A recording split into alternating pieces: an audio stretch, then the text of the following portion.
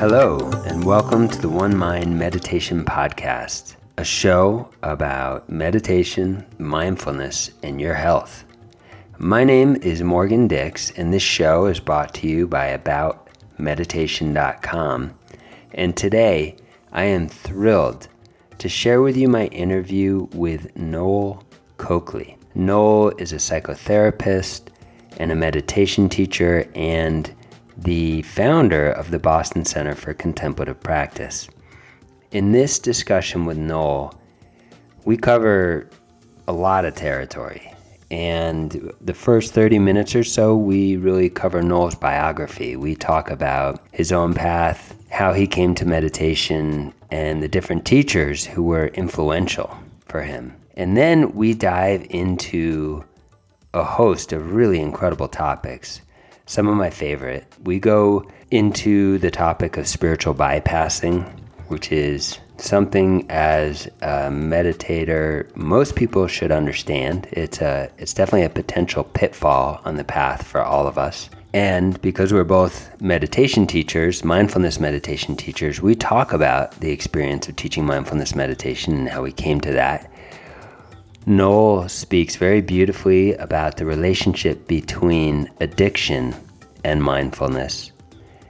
We talk about the challenges of parenting and how mindfulness meditation can really support you in that context. We talk about where Buddhist psychology and Western psychology meet, both in theory and in practice. And that's a beautiful thing about this entire show today, is we really move back and forth between theory and practice, between liberation and then the gritty work of the day-to-day composting of our experience, of our challenges and of our victories.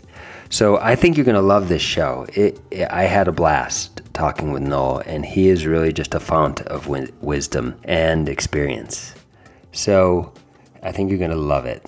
Before we jump into the show, I wanted to tell you about an upcoming mindfulness meditation training. It's called Coming Home, a 5-week mindfulness meditation training program. I'm teaching it, and in that course, it starts on February 8th, 2023. And if you're listening to this podcast after that date, don't worry. We are offering these mindfulness courses really every 2 to 3 months now, so you can check it out on our website at aboutmeditation.com. But in this 5-week course, we really go into the fundamental principles of mindfulness meditation. And it's an opportunity for me to share with you my 28 years of experience in meditation. I love the experience of sharing my passion for this practice with you. And during the course, you're going to learn all the basic principles of mindfulness meditation. We also really will meet together once a week to go in depth into a new principle in each class. And then in the mornings, we'll have short sessions. They're optional, but we will have drop-in meditation sessions every morning, Monday to Friday, for 30 minutes, where we can come together and sit, and I will lead a guided meditation during that time. So I really encourage you to take advantage of this offering. I'd love to meet you. I'd love to work with you. My experience so far of leading these courses is just incredibly inspiring, heart-opening.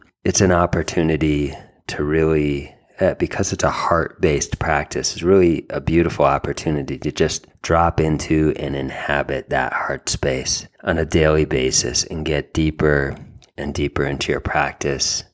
If you're a seasoned meditator and you want just some fuel, if you want to meditate with others and enjoy that field of inspiration that we generate together by meditating together on a daily basis, you can get that. If you're new to meditation, this is a great opportunity for you to really launch your practice with a lot of momentum and just get some very solid foundational principles under your belt that will serve you for life. So check it out. That's over at aboutmeditation.com. You can find it on the homepage or just go to the courses section, and it's the Coming Home mindfulness meditation training course. Also, listeners of the One Mind Meditation podcast can use the following discount code to get an additional 20% off the current sale price. So that discount code is OneMind23. That's all one word. OneMind23. Just plug that in the shopping cart and you can take an additional 20% off the current sales price. That's exclusive for listeners of the One Mind podcast. So now let's jump into my interview with Noel Coakley. All right, Noel, welcome to the show, man. I am so glad to have you on here, and I've wanted to have you on here for a while, so welcome. Thanks. Thank you so much, Morgan. I appreciate the invite, and it's just great to get to reconnect with you. Yeah, fantastic. Yeah, it's good to see you. Awesome. You too. And everybody, Noel Coakley is the founder and owner of the Boston Center for Contemplative Practice. Did I get that right? That's right. Yep. Yeah. And he's a psychotherapist and a meditation teacher. And Noel and I met, like, kind of, there's layers to it. We both lived in the same area around Jamaica Plain, Massachusetts. I noticed Noel because this was probably back in like 2018 or 2017, because, you know, he stands out. He's got this long braided ponytail and a beautiful beard. And I was like, who's this guy, you know? And I just felt like this attraction to Noel. Somehow I'm going to intersect with this guy. And then it turns out I learned that you were the director of the center where a bunch of my very close friends studied with Dan Brown. Right. And I was like, oh, okay. And I think I met, then I saw your wife at like the Wake Up the Earth Festival. And I just like, right. Yeah, I think I went up to her and I was like, I know a bunch of friends, you know, who are close with Noel. And then I think we met in Cafe Nero. I think I came up to you. Yeah. That's right. And then, you know, eventually this and that happens. And then we're on retreat together with Dan Brown. And he, you know, Dan Brown, for everyone, he's been on the show previously.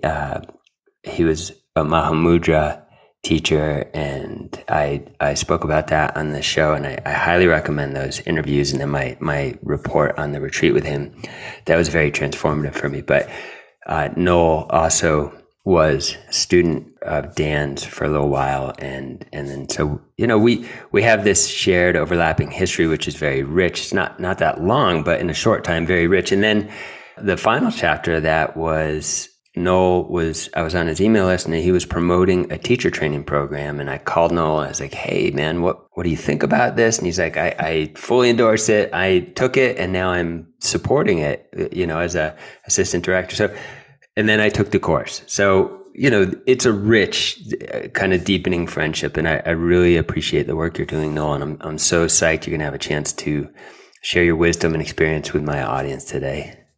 Thank you. Yeah, I'm looking forward to it. I appreciate all those. It's just neat how when you laid that out, it's like, wow, we do have a lot of those touch points. Yeah. Cool. You know, it's like, I guess we've been friends before. Yeah. You know? Well, right. I definitely believe that. Yeah. I appreciate that we're in each other's life, man. I appreciate it. Yeah, me too.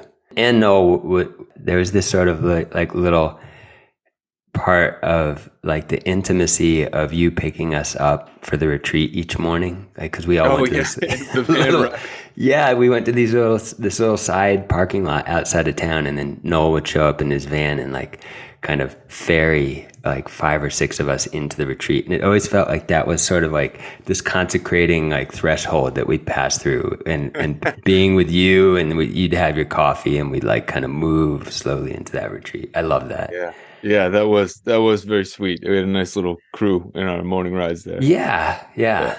Let's get into it, man. There's so many things that I want to ask you about, and we've talked about some of these things, but I love to start at the beginning. Would love to just hear a little bit about your backstory, and if you could share with people, like, how did you end up becoming the owner of the BCCP? Like, how did you get into meditation? How long have you been practicing? A little bit about your arc in relationship to becoming a meditation teacher. What were some of the like significant events along that path for you? Yeah. Well, so I guess I can go to the beginning first. In that, I think I've pinpointed it down to this in terms of where I really first started turning the direction of Buddhism, and when I heard a song. And Mm.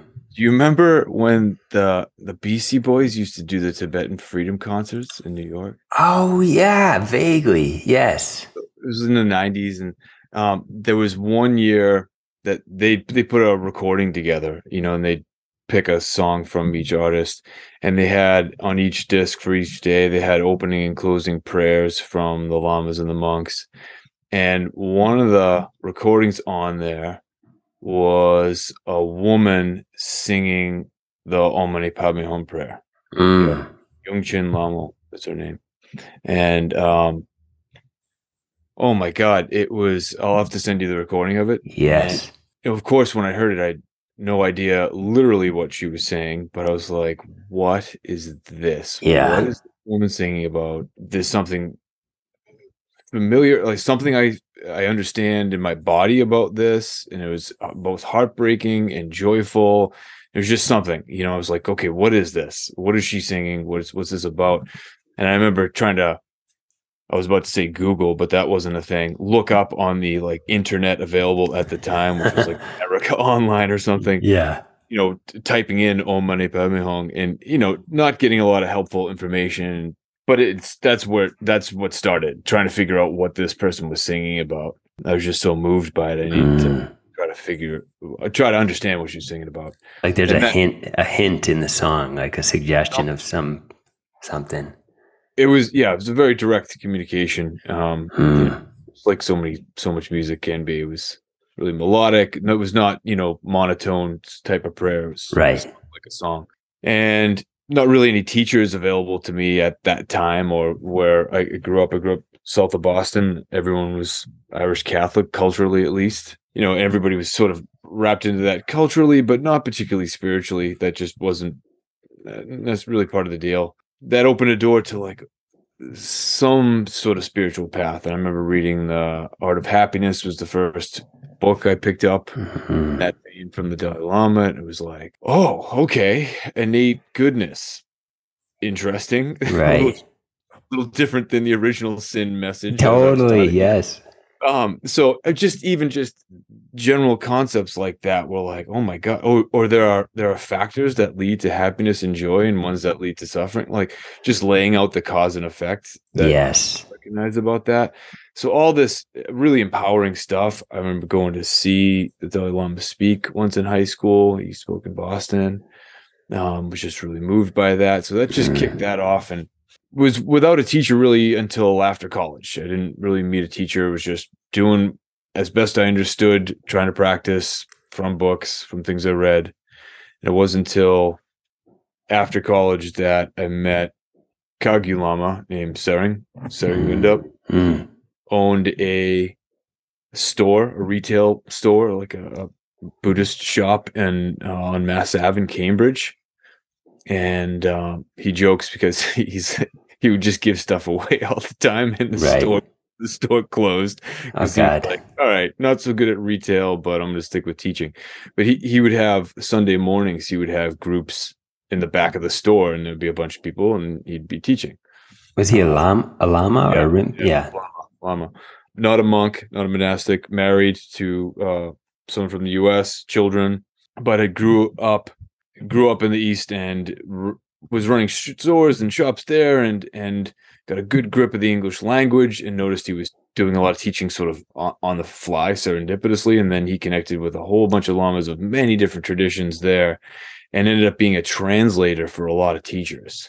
So he Mm. would travel and translate into English, which, I mean, as you know, the translation, it's so important. It's, Yeah. not just a word for word, and often it can't be word for word, it's conceptual. So how things are getting translated really matter. So Totally. he had developed that skill set, and then come to the States, and but by those teachers, after developing that skill set, he became a lama, and he was asked to continue teaching and keep going. Mm. So he was the first teacher I had met with, and we would study like Dogo Kinsei, writings, and that was really the like proper door opening as far as really getting into practice. Yeah. In retrospect, I guess we can probably always say this as we move forward here, but like I was there for it, but also not ready for it. Right. I'm in my like early mid 20s, being an early mid 20-year-old, and so my eye was like on it, but not really, so he opened the door, but I wasn't really ready to walk through it entirely, if I'm to be honest. Yeah, right. Yeah, a lot of conflicting aspirations and impulses at that age. Yeah, for sure. That's a nice way to put it. Yeah. Yeah. When was that? Was that like the early aughts or late Yes. aughts? Yep. Yeah, I finished college in 2003, so this is like maybe a few years after that. Mm-hmm. Got it. Yep. He's now a chaplain at one of the hospitals here in Boston at Beth Israel. So, helping people when they're sick and dying, and doing amazing work with that. Nice. And he's taught at the center a bit, and we've remained friends and remained connected. But he was yeah. Well, I have a question about that. Like, so in terms of what you were describing, the sense of like 1 foot in, 1 foot out, not necessarily being like he opened the door, but maybe you weren't quite ready at the time. Yeah. Did you have any experiences with him, like insights or openings that made you feel like, oh yeah, this, I'm meant to be here. Like, this is part of what I'm looking for. Was there something that happened? Yeah. Well, I think that was both the recognition, the way you just said it, and probably what freaked me out. Right. Yeah. He is just the sweetest guy. Absolutely, you feel that unconditional loving space around him. He doesn't really have to say a word, and there's a way you can just relax around him, which is both amazing, and when that kind of being is also unfamiliar, that can also be horrifying. Yeah, totally. Yeah. So I couldn't have articulated this at the time, but now looking back, there was just like I started distancing myself a little bit, or just not connecting as often. I think that's what it was. Like I wasn't quite ready for that kind of space. Yeah. Wasn't there yet, know? Right. And that took a little bit more time, healing in ways that made it okay to be in that space. I think I can still credit those moments for kicking that off. Even that strong reaction to all that is kind of start to cause an effect chain of like, oh, okay, there's that. That's always in the back of your head. Like you can't unknow that. Right. So I kicked it down the road a bit, but it was still in the back of my head, like, we're gonna have to come back around to this. Yeah. Right. This isn't going anywhere. So so then where did you go from there? Yeah, well, so at the time I was also, I was a school teacher. I was teaching special ed, and I started switching gears after doing that for a few years, just recognizing I was more relationally focused than educationally focused per se, and switched it up to go to school to be a psychotherapist. So around that time, so now I'm going to school for that, which was very process our own stuff oriented. Yeah. There was no hiding theoretically. We just had to get in it. So I'm doing that. I'm in therapy myself. I'm in now a loving relationship with now my wife, but at the time, just getting to know her. I am doing a yoga teacher training where I'm reconnecting with the body, and from a bunch of different angles, healing is starting to happen. Reconnecting with myself, opening up to that kind of space, coming sort of back home to myself in all those ways we kind of disconnect from ourselves, and then all the things that come of that disconnection, those things started to kind of unravel a bit, all together at the same time. So as that's all happening, shortly after I ended up meeting Dan. So I mean, also, just mention this in my sort of healing and recovery process. I quit drinking right before I met Dan. This is now a little more than 9 years ago. Yeah.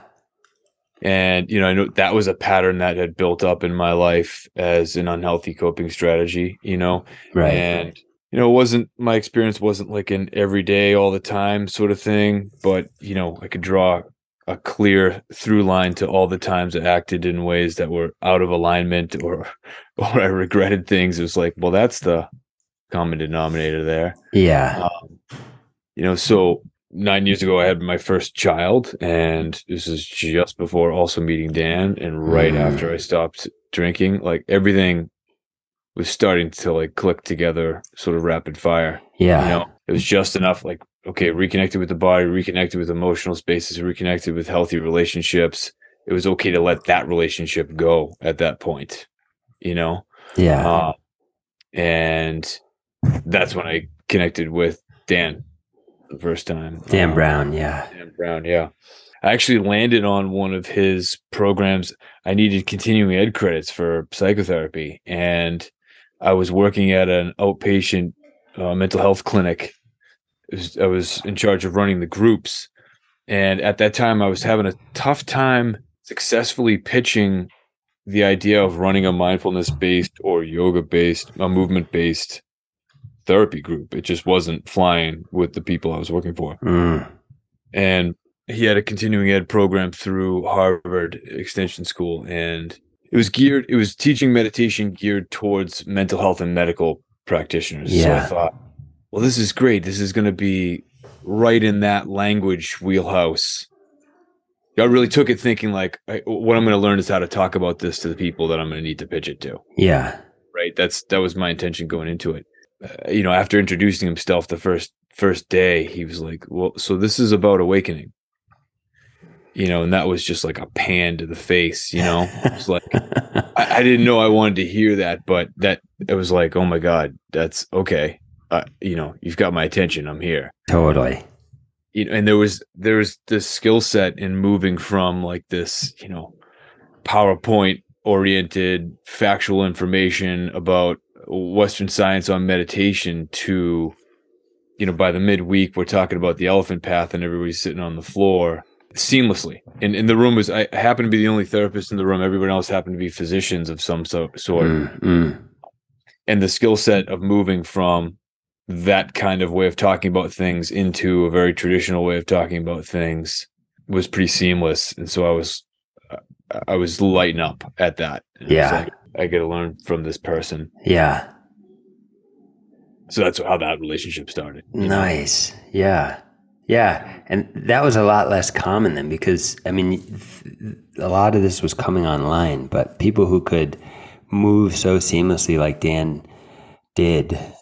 Yeah. Between those two worlds, even in 2019 when I took the retreat with it, or 2020 when I took that retreat with him, I mean, I'd never experienced anyone just so fluent and fluid between those two modalities, like those two worldviews, really. Right. And just to lay that out for folks listening if they're not familiar, I know you had him on the podcast. Go for it. He's a Western psychologist. That was his sort of academic path, and then learned from the lamas as well. So when we say kind of mixing that language, that he would get into Western psychology and use that language, or use academic-ish language, which often for us culturally is like the way we need the buy-in. Right. We just hear it justified that way or something. Maybe less so these days, even since then, right? Yeah.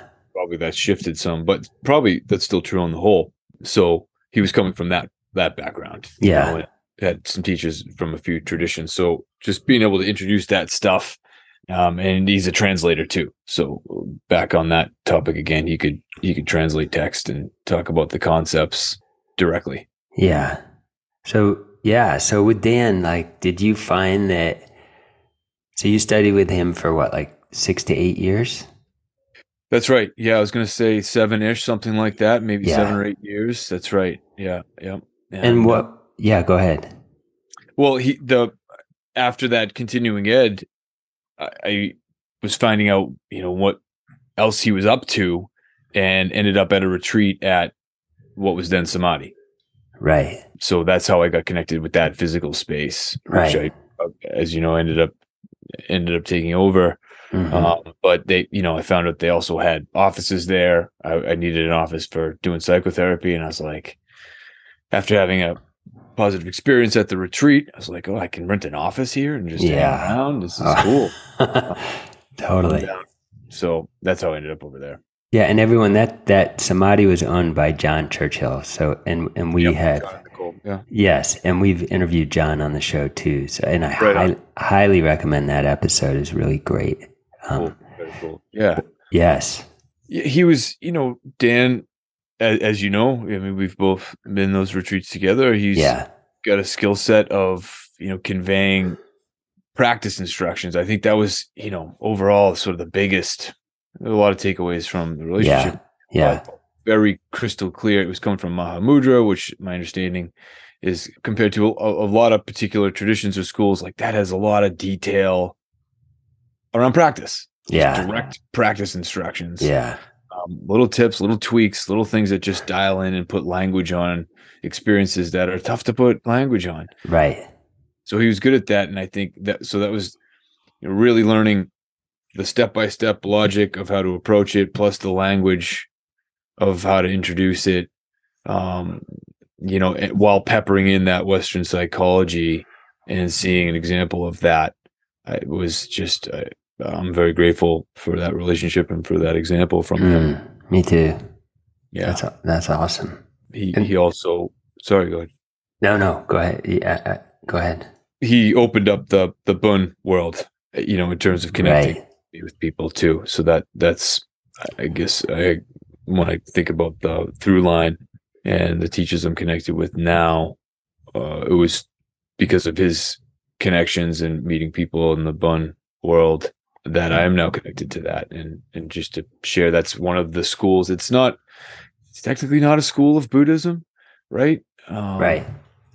But it's still in the family, it's now the Dalai Lama recognized it as, another equally valuable lineage tradition from Tibet. But for a while, it was kind of seen separately. At the end of the day, the practices are all ultimately similar in getting at all the same stuff. And somewhere along the line, they mixed in the waters with Nyingma Dzogchen, and the Bonpo will say, no, that came from us, and the Nyingma Dzogchen will say, no, that came from us, and it's like it kind of doesn't matter to me. But they all crossed paths and amplified and helped one another articulate things, and they're fairly similar in that a major difference I'd say about Bun and other traditions is that they also have another side, which we might say is like the shamanistic side. Yes, right. Right. So there's that whole side of that lineage, and it predates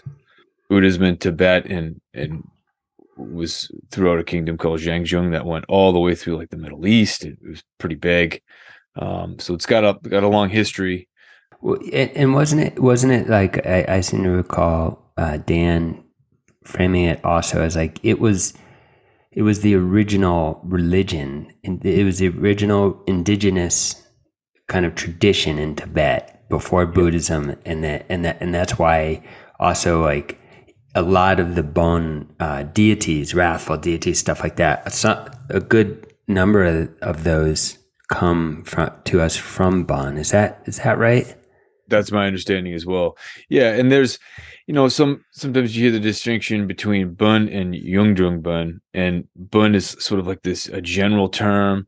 Sometimes it's even used pejoratively, like, oh, that's just Bun. Like, you'd hear that from other schools of Buddhism saying like, oh, that's just sort of like these savage practices over here. Like that's just Bun. So sometimes you read that word and it's like a general and pejorative term, or just a general way to name a lot of different types of shamanistic practices from a lot of different places that like sometime back in history weren't really tied together. Right. Then there's what they call Yungdrung Bun, which is more organized, which is more like the schools of Buddhism that, we might understand from the other schools, that there's the Sutra and Sakta Dzogchen paths, and, they've got their lineage of Buddhas, they've got their lineages of texts and things like that. Right.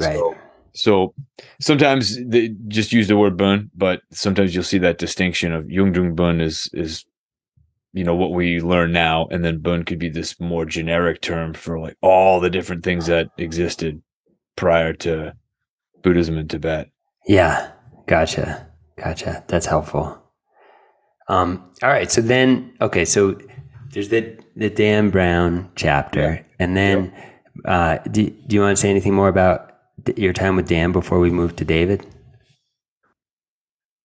No, other than, again, if there's just a lot of different types of things learned from watching him teach.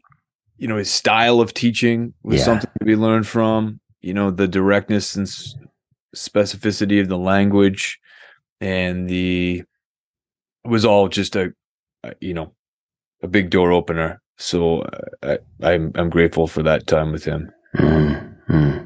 And it just opened up that Mahamudra and Dzogchen world.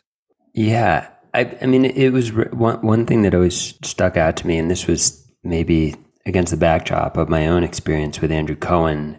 Dan would have this, I don't know if it was a measurement, but he would talk about how many of his more senior students were stabilized in awakening. And coming from Andrew, and Dan would like ground that in these sort of in research and studies, and these sort of, I guess they were qualitative, like surveys and research. And I always found that interesting and compelling because, like, our community broke down in some measure because Andrew wouldn't ultimately let go of control and empower his own students. And tied to that was this idea that they weren't established in the same place that he was. And I think a lot of teachers struggle with that, and some lineages are more tight around that, some are more open around that, and that's a whole separate conversation. But I did find that interesting that he would really point to, like, have all these students who are really established at 90% awakening or whatever, and that's their kind of center of gravity. Like, what did you make of that? Like, I'm curious. Yeah, I have mixed feelings about it. Yeah. Really. I think the great takeaway about all that was sort of just this empowering and confidence building of, look, you can do this. Yeah. And let's look right at the limiting beliefs that might come up for you around why you think maybe you can't, or Right. others have done this or something, or what separates you from the others, and sort of recognizing that commonality of Buddha nature for everybody. Yeah. Yeah, absolutely, you can do this, and look, there are steps for this, and there are ways this has been taught, and thousands and millions have done this before. So I think that's the upshot of that.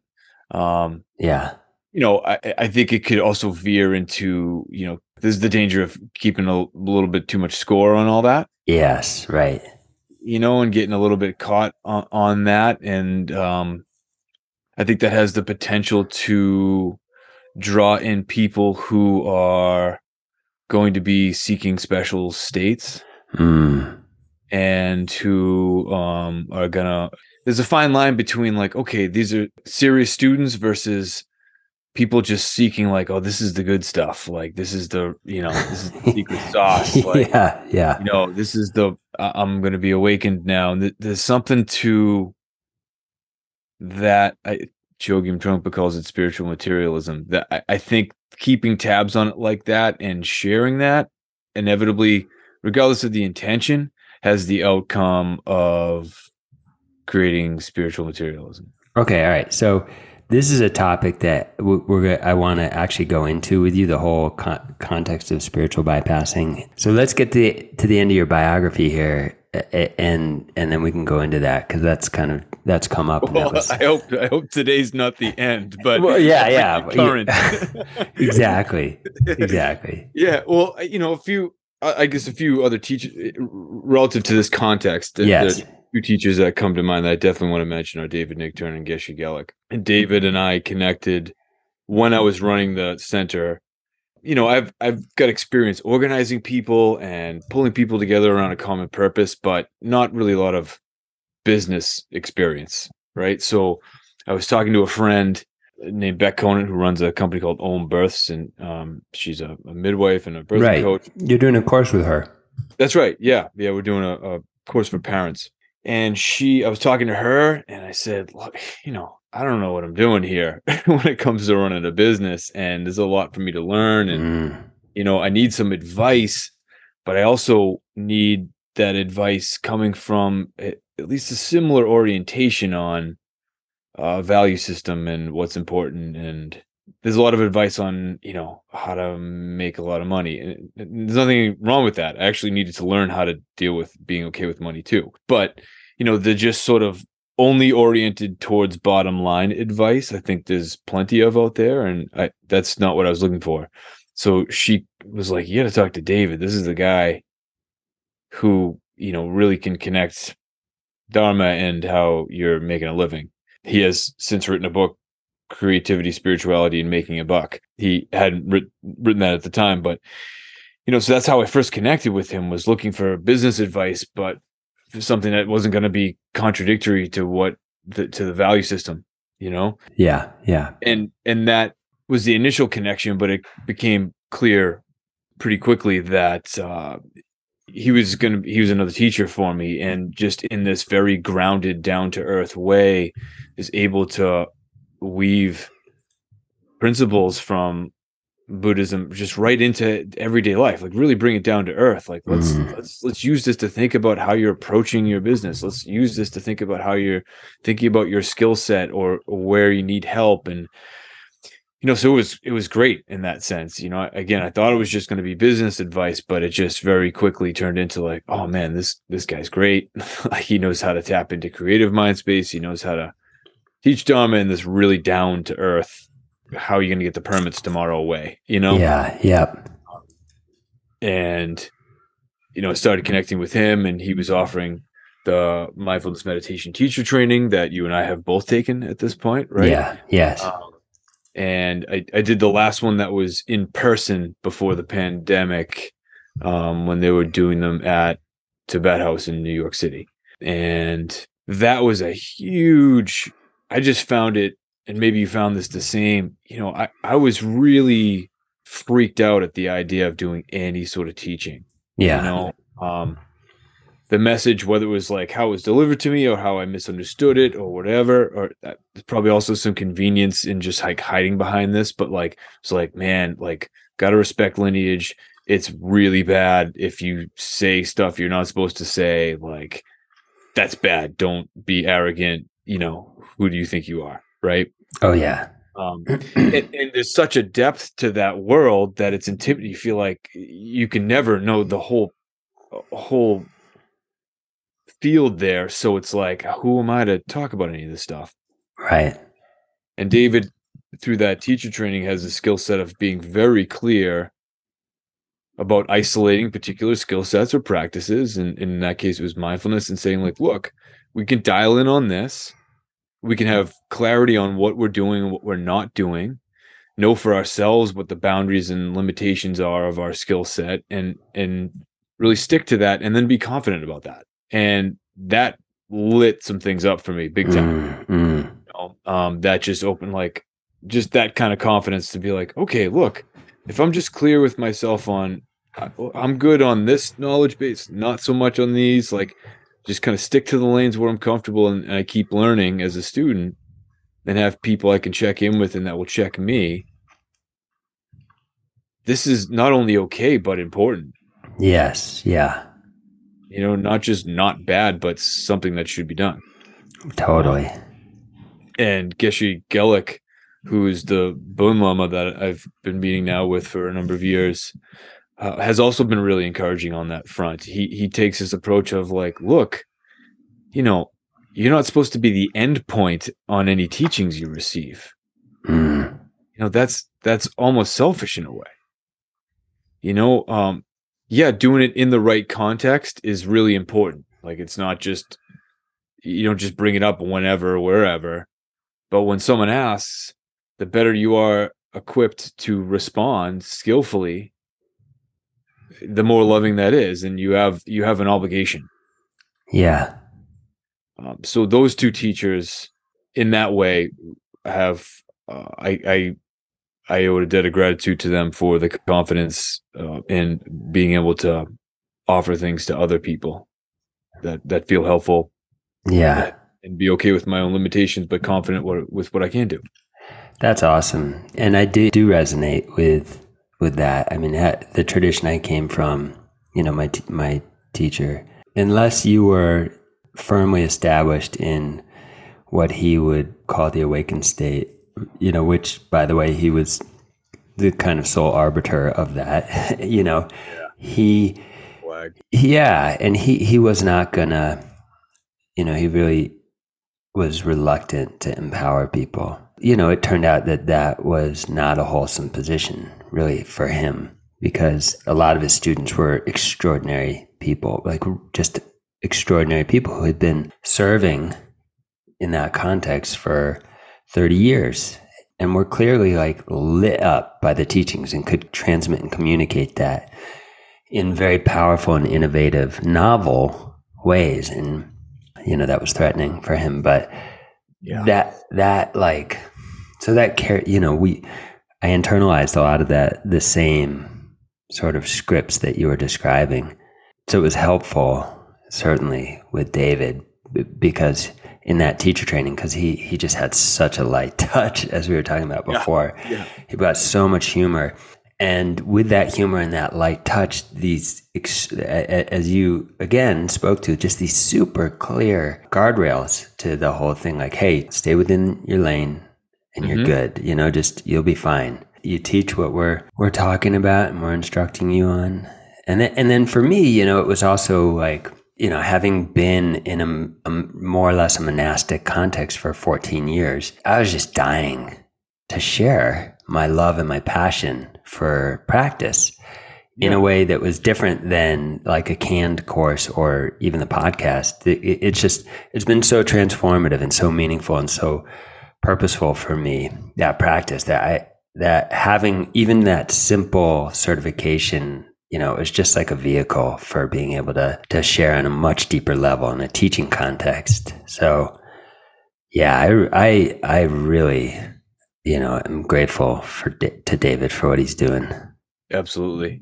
Yeah. Just again, that confidence and the opposite of that being threatened that you mentioned earlier, and I think that thing comes out of, you can lean on the lineage will be mad sort of thing to hide your feeling threatened by other people teaching. And from opposite of that, you get David being like, look, there's a lot of people who want to learn about this. There's just no shortage of people who want to learn about this. Like, we need as many people doing this as possible, and the more the merrier.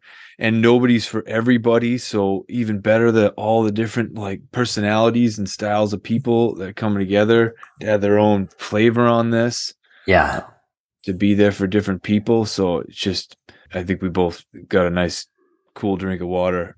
Oh yeah. Relationship. Absolutely, man.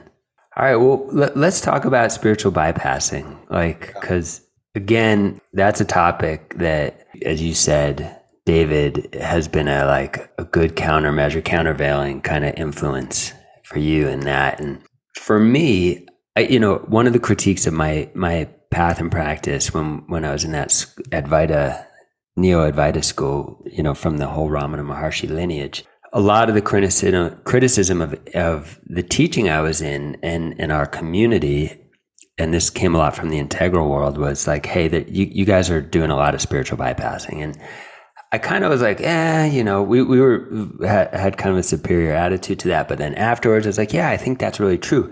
But it wasn't really until studying with David and doing basic mindfulness that suddenly I was like, wait a second, there's something here that I think I intellectually understood. But then when I started to do that practice, I was like, oh God, I was like, this goes really deep, and we can define the terms in a moment. But spiritual bypassing, it suddenly became really clear. And then I took Ethan Nichtern, David's son's 3-month course on spiritual bypassing and emptiness and Tonglen, and man, that illuminated the whole thing for me.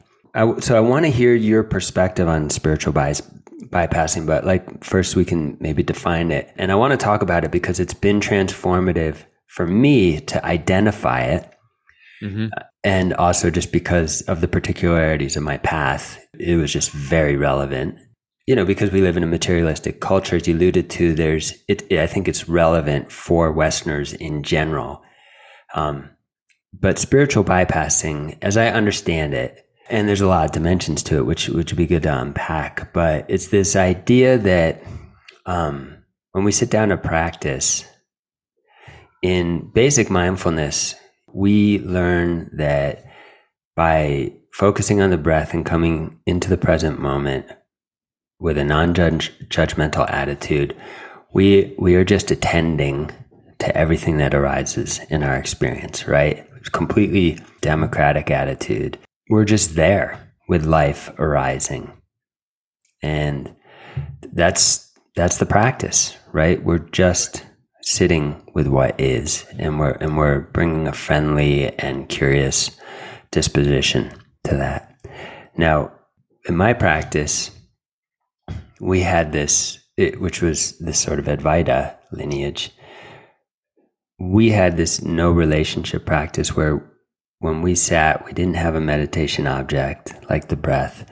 It was just sit, be still, relax, and have no relationship to anything that arises. And there was a subtle proclivity or predisposition towards going for these higher states, really just free falling and letting everything go, And one of those signposts or signals to indicate, you're really in that deep let go state was that, you'd have all these special experiences of like just very profound and exquisite stillness, mm-hmm. or just these, where you're just soaring, right?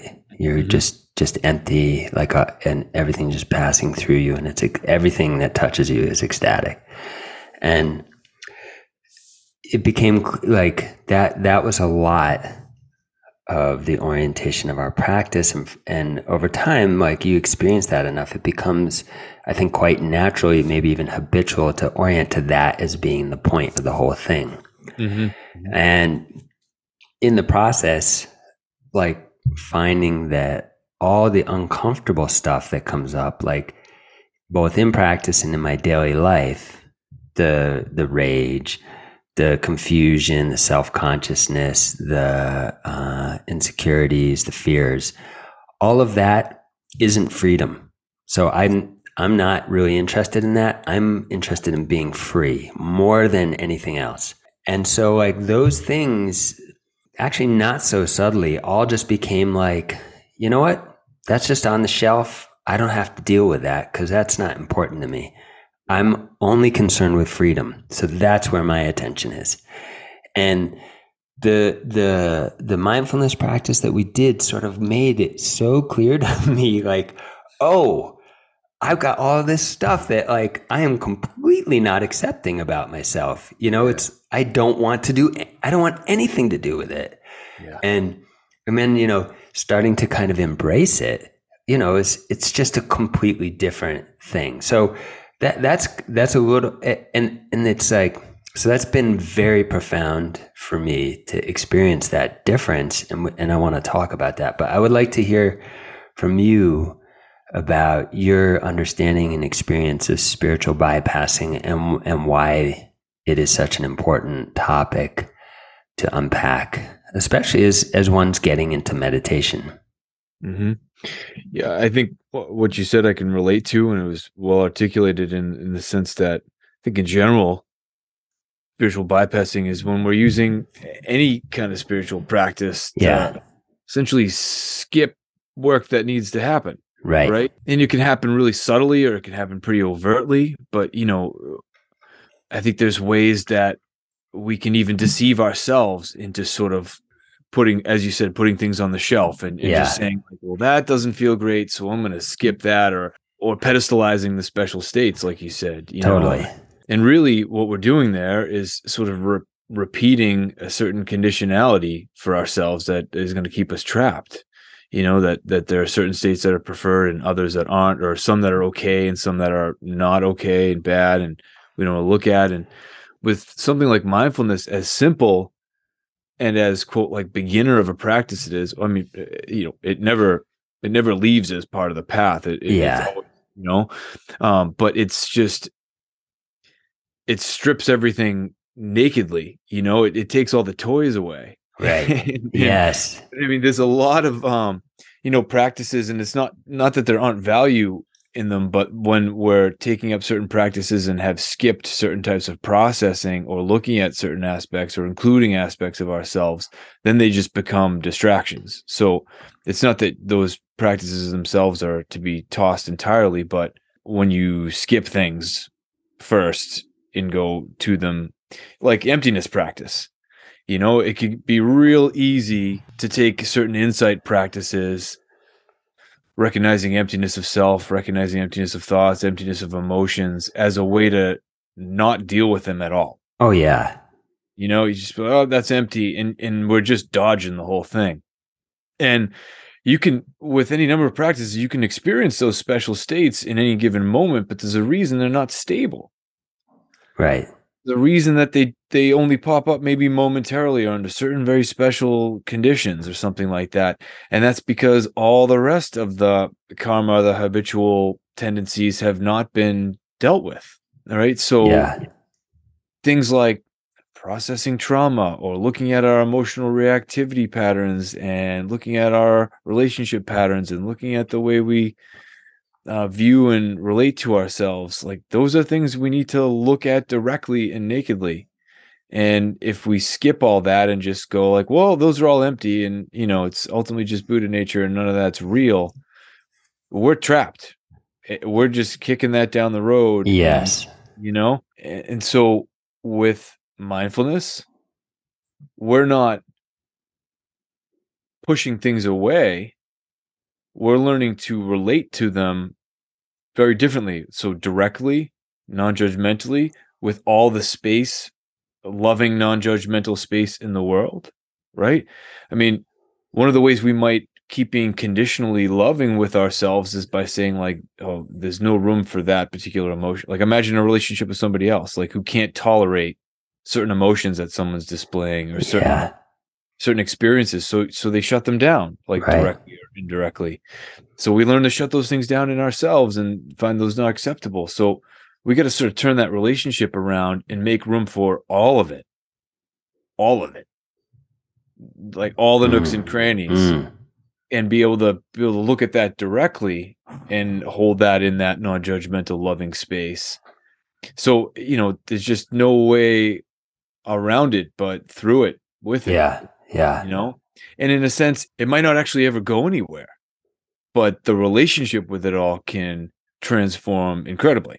Yeah. Right. Like we shift from, maybe those automatic certain thoughts or emotions or things from my past continue to come up just from cause and effect habit. But instead of operating from that as being the autopilot driver of my experience, that's my basis of operation, right? I shift into a loving awareness of that thing coming up, including those things in the loving awareness and relating to them differently, such that they still come forward, but that's not what's running the show anymore. Right. So it's not until we do that kind of stuff that then we can really look at the emptiness and see both sides of that coin. Yeah. Right? We can't just go into emptiness land. We have to deal with form too. It's not like that one is better than the other. Yeah. You got to compost these things. Yeah. I like how you said that. Yeah. Yeah. Well, I mean, and you said earlier, like, and I think this is like the heart of the thing. It's like, yeah, but how are you doing it at the dinner table with your family, Yeah. And I find all the grist for my practice comes through my family, Yeah. Like there's so much work there. And like, I've been, and when I'm using examples, when I'm teaching, that's what I'm pulling on. I'm pulling on my relationship with my wife and my relationship with my child, and all the ways like that I'm getting triggered all the time. And to be honest, it's like that in the ways that you've been talking about, the mindfulness practice has given, and to your point, these things don't necessarily go away, but how I'm holding it is completely different. And, when I'm feeling the anger and I'm like in the past, feeling conflicted about it, just feeling whatever triggered the anger, and then the anger, and then the shame, and the and the like confliction around feeling the anger, and this just is sort of like amplifying context, or around the shame and all of it, and then suddenly like, wait a second, dude, you're right in the middle of all this. Take a breath. I'm always amazed at the power of, in a moment, taking that breath and connecting to my practice, and suddenly being on the inside of the breath and being on the outside of that reactivity. And suddenly there's a different choice available to me, in particular, just how I relate to it. And starting to consciously bring some of that loving attention, like, hey, all this is coming up right now. How about a little self-compassion? How about some maitri for myself, some loving kindness? And it's okay. It's actually okay that you're feeling this resentment towards your family members, and that you have all this. You're not just a neurotic mess, and like having that space, it shifts. At what I found, it also shifts the ground from which I can speak about it with my partner. If I bring a little love to myself, then how I'm bringing it forward is completely different. I'm not coming from that place of resentment. And I have found that, I found that to be very powerful. I think you're bringing up something important here too about, this is not that shifts how we are with other people too. I mean, that's coming forward here is that, that kind of space that we're able to hold for certain aspects of our own experience, and hold those lovingly, helps us then also hold that for other people.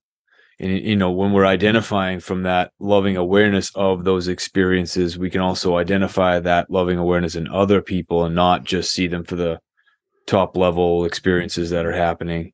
That shift into the awareness, which it is now more into our natural state of mind, more into our Buddha nature, more into that unconditionally loving field, the potential to relate to things from that space and identify with it, versus identifying with all these reactivity patterns, all these defensive strategies that we've learned over lifetimes, all these maybe traumatic responses that we've learned, just all the automatic responses that usually that's our identity and that's who we think we are and that's where we're operating from. But that awareness shift right now is like all those things can be held in that loving awareness, and now a little bit more identified with that loving awareness field, which is our natural state of being, right? Underneath all the learning, and you can see that for other people. So it's like, I think that's always good sign of practice. If not that we're having special states going on, but that spontaneous, without really thinking about it, the way you are with other people is holding them in such a space that they can be more in their natural state. Like whatever you're saying, doing, whatever body, speech, mind, our way of being is just spontaneously a solid match for whatever that person or people in front of you are needing to be held in that same way. And makes it a little bit easier for them to rest in that natural state, in that awareness. And we're not all interacting from each other's sort of reactivity or protective parts, or totally, Yeah. Right. Yeah. You don't just, you're not just bouncing back and forth from, reactivity to reactivity. Yeah. I'm curious, so you're a psychotherapist. Do you feel like, I'm just curious about that relationship, and also maybe an example from your own experience, did you feel that your psychotherapy practice, that some of this was already very familiar to you? Like what we're talking about right now, kind of bringing that loving kindness to these disowned or broken parts of ourselves, the reactive parts of ourselves. Yeah, how have you experienced that? Like when you started doing this practice more, like can you relate directly to what I was talking about? I mean, I love your commentary on it. Like it's powerful how you articulated that, but I'm curious to hear a little bit more about how you experience it personally in your life, and how it relates to your perspective as a psychotherapist, and if those two dovetail. They definitely dovetail, and I was definitely on those learning paths simultaneously. Yeah. So in a certain way, I can't really separate them, and I think That makes sense. they're both traditions that have strengths in certain areas, and they go well together. Like, Western psychology gets into, developmental psychology or attachment psychology, not attachment in the Buddhist way of that word, but, the relational attachment. Yeah. And trauma is really well addressed and spoken about from Western psychology. And to my understanding, not so much from Buddhist psychology. However, Buddhist psychology, of course, talks about awareness and consciousness and the direct experience of our being in that ground Buddha nature in ways that certainly don't come up in Western psychology. Right. It's a little bit more around like developing that solid sense of self, like still from that dualistic perspective, right? Which is important and healthy, but it doesn't get into the non-dual side of things. Right. And I think they really complement one another, and as far as I don't know how to do therapy without some form of awareness practices on board. Yeah. Or without that in there. That doesn't mean, we're necessarily directly talking about Buddhism per se.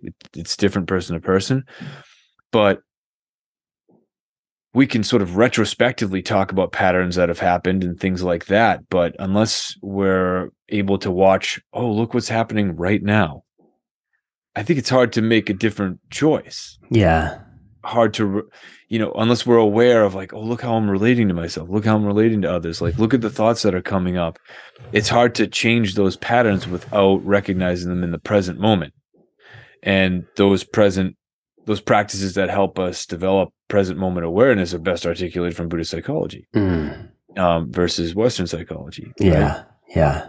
But then you couple, say, awareness practice or mindfulness practice with something like attachment theory or internal family systems, which are ways to articulate and maybe label all the different parts of oneself that are coming up and how they're relating to one another. Yeah.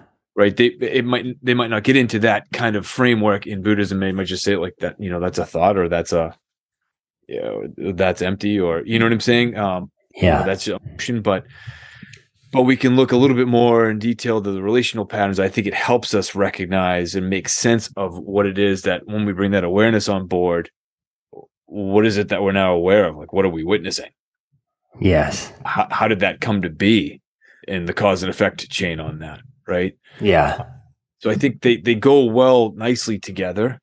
I also think, with therapy, you are engaging directly in a relationship with somebody in such a way that, by bringing that unconditionally loving, non-judgmental space best we can to the room, we are doing an external version of what someone then internalizes. Yeah. Right. So it's interactive in that sense. And I think this can happen with teachers from. That's great. Right.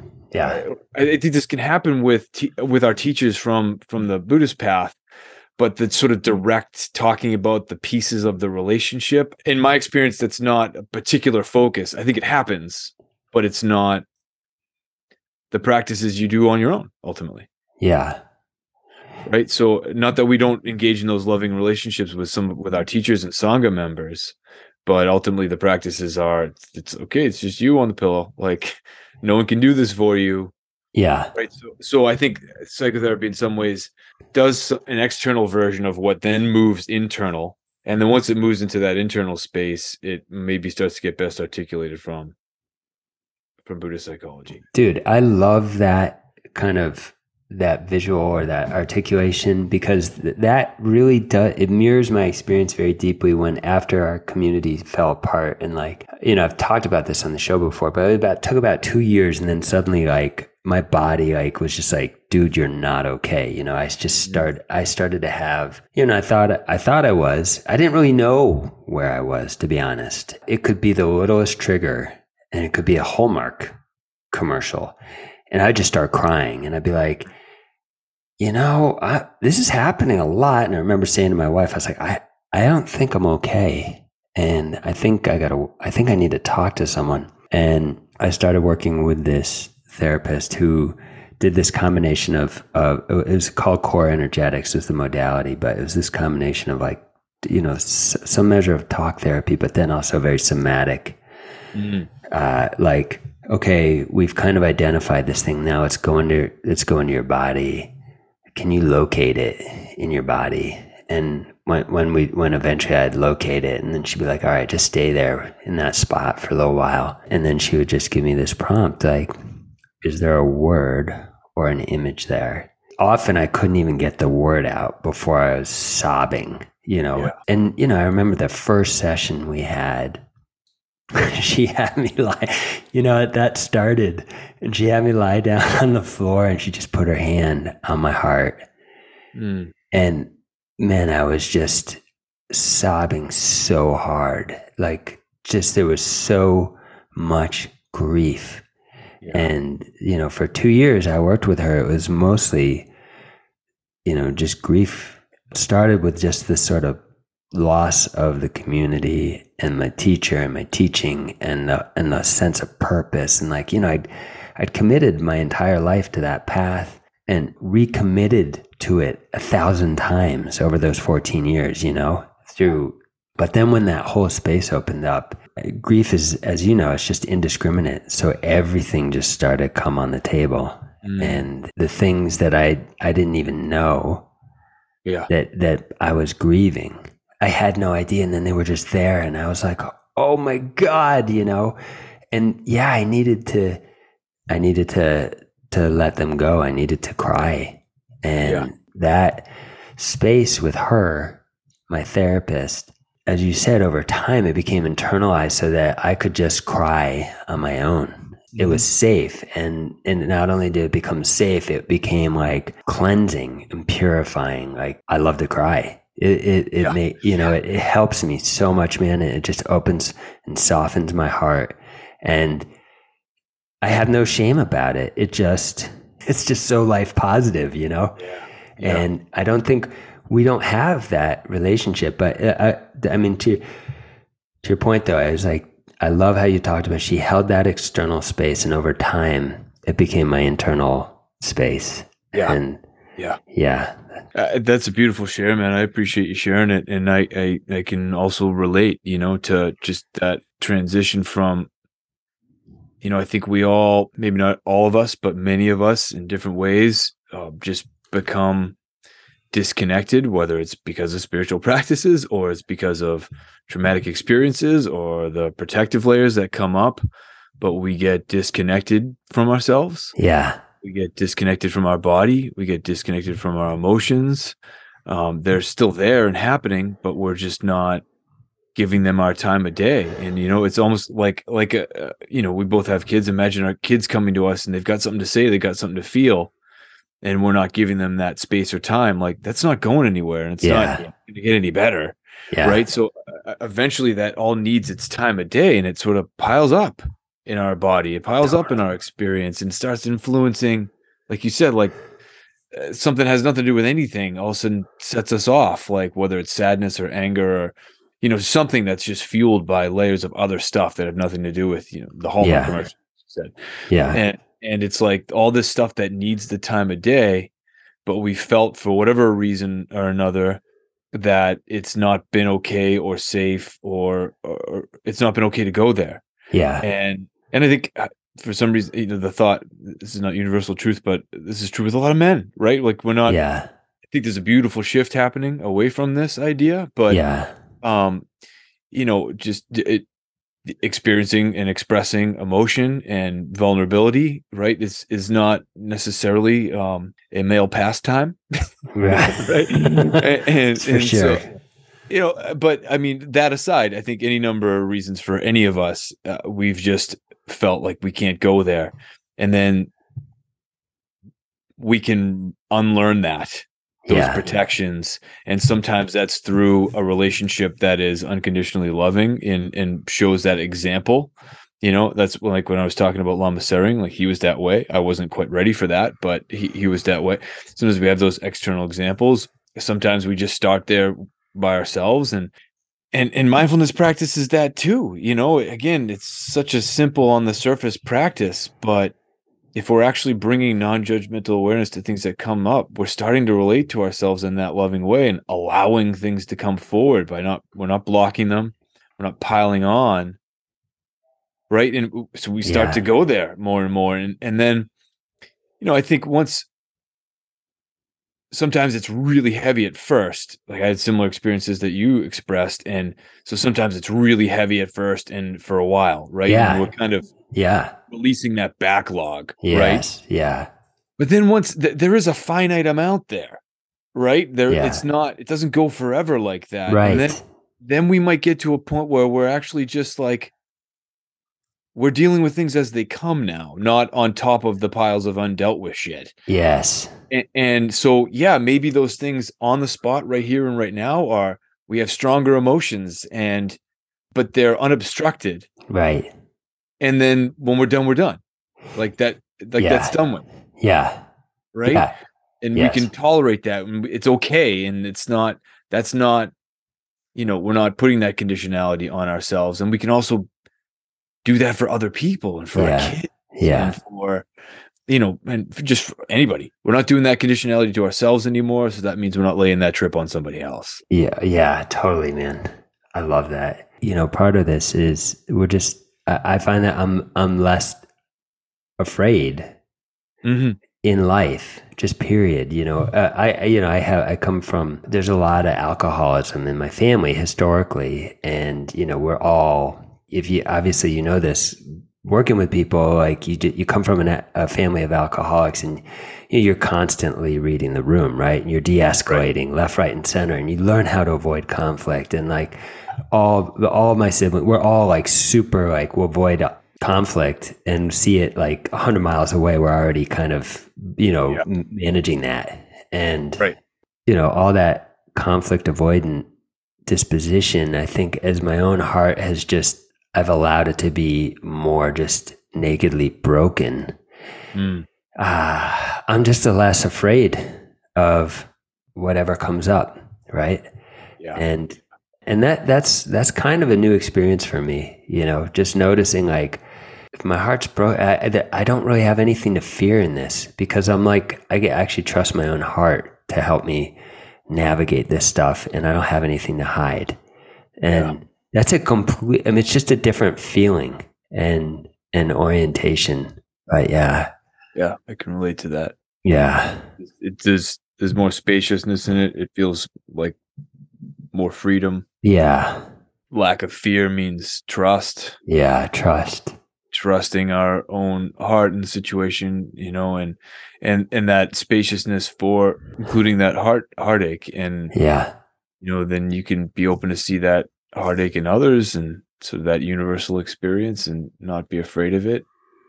It's striking to me, man, like, okay, so and recognizing it in others, like that you said, and that resonated for me, because at a certain point I was like, God, everyone's broken. Everyone is so broken. And it's like, when I kind of just saw more and more the depth to which like my own heart was broken. And I mean that in the best sense, and that it wasn't going to be unbroken. There was just going to be deeper levels to it. And learning, to live with a certain kind of bittersweetness and poignancy of like, oh, like the more you go through life, the more, you make mistakes, or you're burned and whatnot. And like, we're all making these large and small mistakes, and learning how to forgive ourselves for these things, and then bringing that context of loving kindness, there's just a rich bittersweetness to all of it. And like after I did this death and dying training a couple weeks ago at a local Zen center, and was like just ripped open from that experience. I bet. And it was so good, man. I was so like appreciated it on so many levels, but this sense of like, oh my God, it was this sense of like everyone's broken and we're all kind of in different relationship to that brokenness, but that, our culture does not really support us in this. There's that kind of assertion of a kind of, the toxic positivity, I guess, is one word for it. Good vibes only. Yeah. Right. Whereas like in my experience, it's the opposite. Like the richness is coming from just letting it all be there and seeing myself and everyone around me a lot differently from that perspective. And yeah, I think, what's coming to mind is the first noble truth of suffering. Right? Yeah. And suffering, sickness, old age, death is part of the deal. And, I might use that language even more so than the brokenness only. I'm with you on what you were saying there, but I might just differentiate that in that, the orientation of calling it brokenness almost sounds like it's a little in the ballpark of that original sin bit. You know what I mean? But yeah, that's a good point. but I do think it points if the relative reality that there's no bypassing, right? There's no practices that it helps you see also ultimate truth, but we don't drop relative truth unless you're talking about full on enlightenment and Buddhahood after this life. During this life, we got the relative thing going on. Yeah. And if we got the relative thing going on, meaning we got this body, and as a result of this body, we feel separate from the world, then there's going to be heartbreak that comes with that. Yeah. Standard issue, right? There's just going to be heartbreak that comes with feeling separate from the universe. There's going to be heartbreak with having people who feel separate from us come and go and lose them. And that body's going to change and their body's going to change and go and be gone and they're going to die. And that as long as we experience that, even though we might get familiar with ultimate as well, the relative is still part of the deal. And with that relative is going to come that heartache. And we can avoid that. We can bypass that. But it's still there. So if we do what you're talking about there in terms of bringing that close, like becoming more familiar and intimate with that experience of heartbreak and recognizing the universality of that in everybody else, as opposed to all these strategies to try to avoid it. It doesn't get us anywhere. No. We can warm up to this and learn how to have a very different relationship with it, not be surprised by it, and we've got more energy to hold it with understanding and with loving space. And that's different than dodging it or suppressing it or pushing it away or not even thinking about any of it, and then and again repeating that sort of conditionality that says like only the good stuff is allowed or only the good vibes, or like, you got to keep showing up only these ways but not other ways. I mean, you see this not just in our relationships or in messaging, but work environments. Like, it doesn't matter how you're doing or feeling, like you got to be productive. It's like, we're just kind of perpetuating that conditionality to one another, which is really what the trauma is, that it creates that disconnection. It's arguably what trauma is, that disconnection, because we can't go there. Totally, man. I like that frame. I like putting that frame around it in terms of the first noble truth. And that's great. I mean, and sometimes we focus on that first one and think like, well, that's just part of the deal. Like, but the rest of them also show how we can relate to that suffering differently. Right. As and it doesn't just mean, we're just only focusing on suffering and it's all like depressing and drib from there on when we acknowledge that. But it's like, there's by addressing that directly, we can find freedom in that. Yeah. Yeah, absolutely. I'm curious, you and we touched on this a little bit before the call, and you mentioned recovery early on. You have some experience in the context of recovery and addiction. Can you speak a little bit on to that in relationship to, like, how has that played into your practice? How has that, like, been a part of your own growth in terms of, you've been in recovery for this amount of time. Yeah, how does that shape your relationship to practice, who you are, how you show up? If I rewind the tape on, how the not so healthy patterns began, it's hard to dial it into any one simple thing, but I can definitely see, like, a combination of being a fairly sensitive kid and, like, picking up on what other people are feeling and what's going on around me, and sort of not having the skill set to know what to do with any of that. Like, it was Right. all unmanageable, and I didn't have healthy ways of relating to that, and that manifests itself in anxiety and not knowing how to deal with the anxiety. There becomes that separation from ourselves that, like, Yeah. is like a survival pattern to disconnect with what we feel like we can't manage, and didn't attempt to do it deliberately, but it just turned out like, oh, when I drink, that anxiety goes away. Yeah. That works out, and that particular drug of choice is a pretty prevalent one in our society, pretty woven in, and Yeah. it's an easier one to also justify and overlook how strong of a place it has in our lives because it's just so woven into the fabric of our society. Yeah. Yes. But it's a way to create this false sense of comfort and emotional management for short term, which it might arguably work short term, but kind of keeps kicking that unmanageability down the road, keeps that disconnection going, and has other consequences that lots of times people don't want. And as I was starting to go through the recovery process, which started long before I stopped drinking, it was reconnecting with my body, reconnecting with emotional states, reconnecting with others intimately. Yeah. That started being like, okay, there are other paths. Like, this is doable. This is manageable. Like, I can. There are other ways to do this. Didn't even realize that that's how I was doing that. Yeah. I just knew that was like causing problems on occasion and needed to change. Like, I think there's the awareness that, like, that's what place it was holding in my life. Yeah. But once started kind of reconnecting, that became more and more apparent. It's like clearer what the cause and effect of things are, and what leads up to things and what comes after things. So shortly after my son was born, it was like, woke up one day just not feeling good at all. It was useless, and it was just like something clicked, and there had been enough healing from other ways that it was like, I was ready to let go of that relationship because there were other relationships that were healthier there now. Like, Yes. a lot of people get into addictive patterns because that particular relationship is actually the most predictable, stable relationship. Right. Like, Yeah. even if it's bad, it's like, I know what it's going to give me, and it's not a conscious thought, but Yeah. it's just how it works, so you have to break up with it.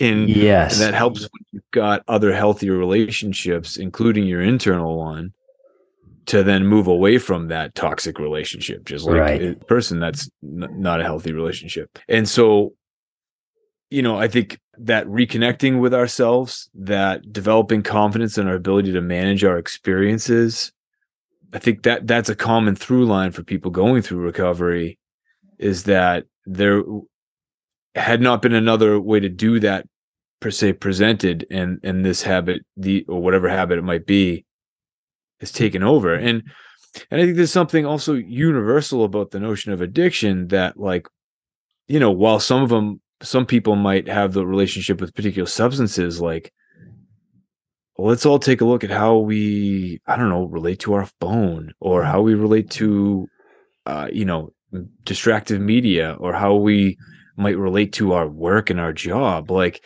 these can just as equally be ways that we check out on life because life feels unmanageable. Oh, yeah. Oh And yeah. right, there's something in our society where we think of addictions in the particular veins and think of the substances, but really it's more pervasive than that, I hate to say. I'm with you 100%, man. And there are a lot of things that are sort of not only not in support of, but promoting our remaining disconnected from ourselves. Yeah.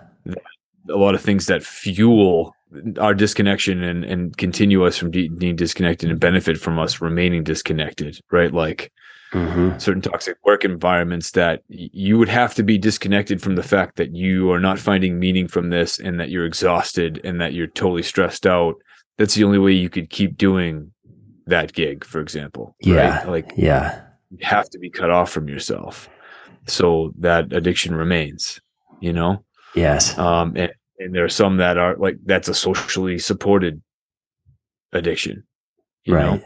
Right. In learning to reconnect with myself and by way of connecting with others, through that example and with meditation, learning to connect with the self, actual nature, not just those protective parts and coping strategy parts, which is what you identify with when you don't connect with true nature. That helped me and continues to help me in recovery and help others to reconnect with themselves and become familiar with what those strategies are and those protective parts are and relate to those differently. Yes. Can you define for people, you use the word true nature there. Can you define for people what you mean by that in terms of connecting to that? Yeah. Well, I mean, with true nature, we can think of Buddha nature, we can think of bodhicitta, we can think of like an awakened heart mind. So we figure that, there's the aspect of our mind that underneath and before all of our experiences of our habitual conceptual mind that remains, that's open, loving, spacious, that's not stained by all the aspects of our conceptual framework. Like figure we come into this world, we don't have the idea of being a separate self or like I'm Noel over here and that's everybody else over there. Like that develops over time. And we don't Right. even have that conceptual framework to like 18 months. We're a little bit closer to that natural state of mind. And then we start learning on top of it. It never goes away, but the clouds start to develop. Like, okay, I guess I'm over here, and I start to identify with this body, and then not only do I start to feel like a separate self, and that dualistic perspective starts to develop, but there are attributes there are things I attribute to myself and qualities and characteristics and I have reactions to things that are out there, and I say those are good, those are bad, and the conditionality starts to build like, oh, this is when Noel's quote doing a good job, and this is when Noel's doing a bad job, or this is when Noel's lovable or not lovable. That conditionality starts to build. So all these things get heaped on top of this original goodness, so to speak, this Buddha nature, this potential for remaining completely awake despite the daydream of all of those thinking patterns that get developed. And even when they're happening, we can see through them as clouds, and we can think of original nature, true nature, as the sun. This is a common metaphor, and it might be cloudy, it might be rainy, it might be nighttime, and we might seem like the sun's gone, but it's never really true. It's always there. It just might be obscured, or there might be something dark, around it, but it's always there. So, but we identify as those clouds. We identify as those. Like I really think I'm the story of Noel that I've collected over the years. That's right. That's like it feels like a really solid experience, even though I've never been the same body twice, never been the same mind twice, never been the same role or, in relationships twice, but it feels really solid. Totally. There's something underneath that delusional solidity, and that's our true nature of mind. And so that's like, I think really what healing is unlearning all that. It's not developing something new. It's not making more of that natural state of mind or that Buddha nature. It's just recognizing that it's always been right here and getting caught less and less in all the stuff that makes me think otherwise. Less and less into that conditionality. Less and less into those like ways we small ourselves. Right. And that's what healing is. It's not like, okay, someday if I just change up who I am, then I'll be better. It's like, no, it already is beautifully perfect underneath all the shit on top. Yeah. That clouds our experience. It doesn't even have to go away. We just have to recognize it for what it is. That's awesome. Yeah, that's beautiful. I mean, I feel like that might be a nice note to kind of start to wrap up on. And yeah, I think I just wanted to make a comment, because when you were talking about sort of all the manifestations of addiction and addictive behavior, recently I wrote about this in a post, but it was just, I was recognizing these ways. Implicit in what you were saying is all these ways we avoid relationship, right? And we disconnect. Again, this was just coming through my mindfulness practice, just seeing ways in which I was avoiding relationship as a parent with my child. Not everyone's obviously parents or has this experience, but I'm sure a lot of parents can relate to this. Is just when it just gets to be too much, right? And you're just like, I am done. I don't want to deal with this. But as a parent, you don't really have a choice in that. And also, depending on how well resourced I am and all sorts of things, the conditions for that are always changing. But I just would notice this way in which I would check out of relationship with her and go into a more two-dimensional sort of rules-based approach, where I'm not authentically really relating to my daughter, and knowing that she can feel that.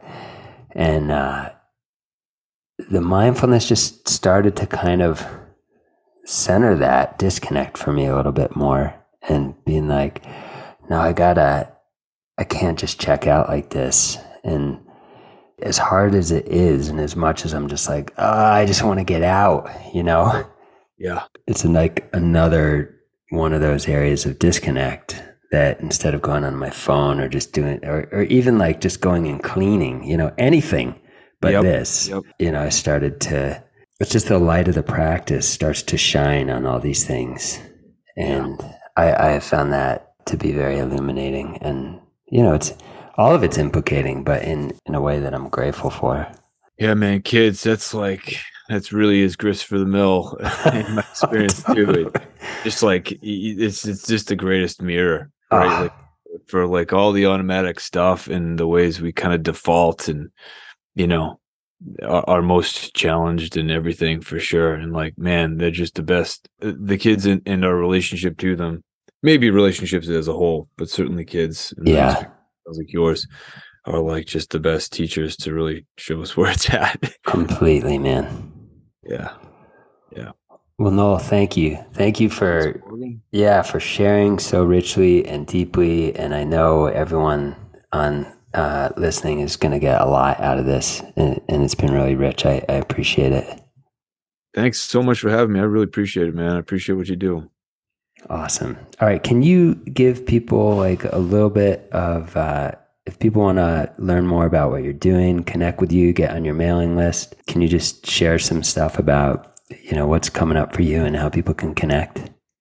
Sure. Yeah. So I'm on Instagram at Wake Up Sleepy Buddha. And I run a center called the Boston Center for Contemplative Practice. So it's thebccp.com. And that's where I post classes that I'm running, but also I host and support other teachers who teach different things as well, support them on the back end. So you can check out a bunch of different things that we run through there.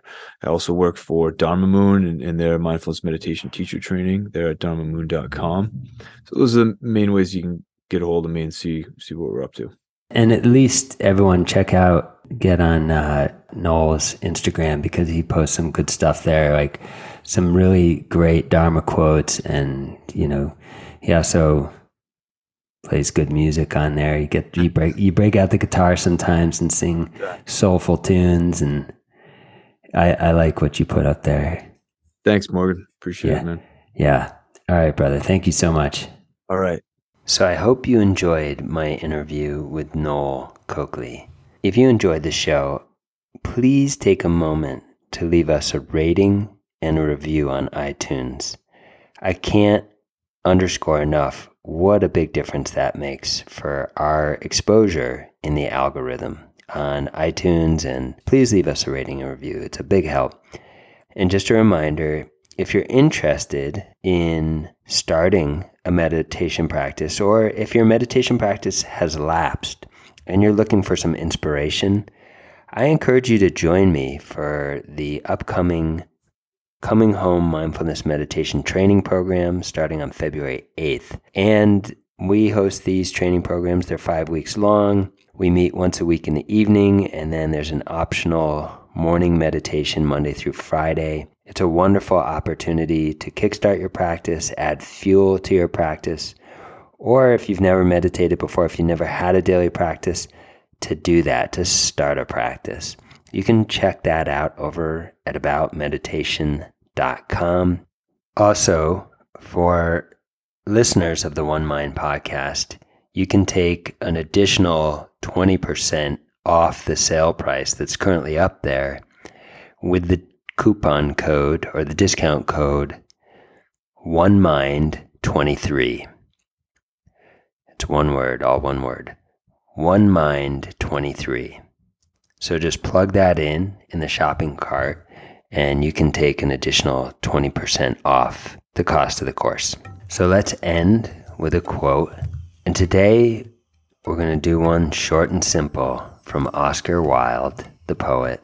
He says, "It is not the perfect, but the imperfect that is most in need of our love."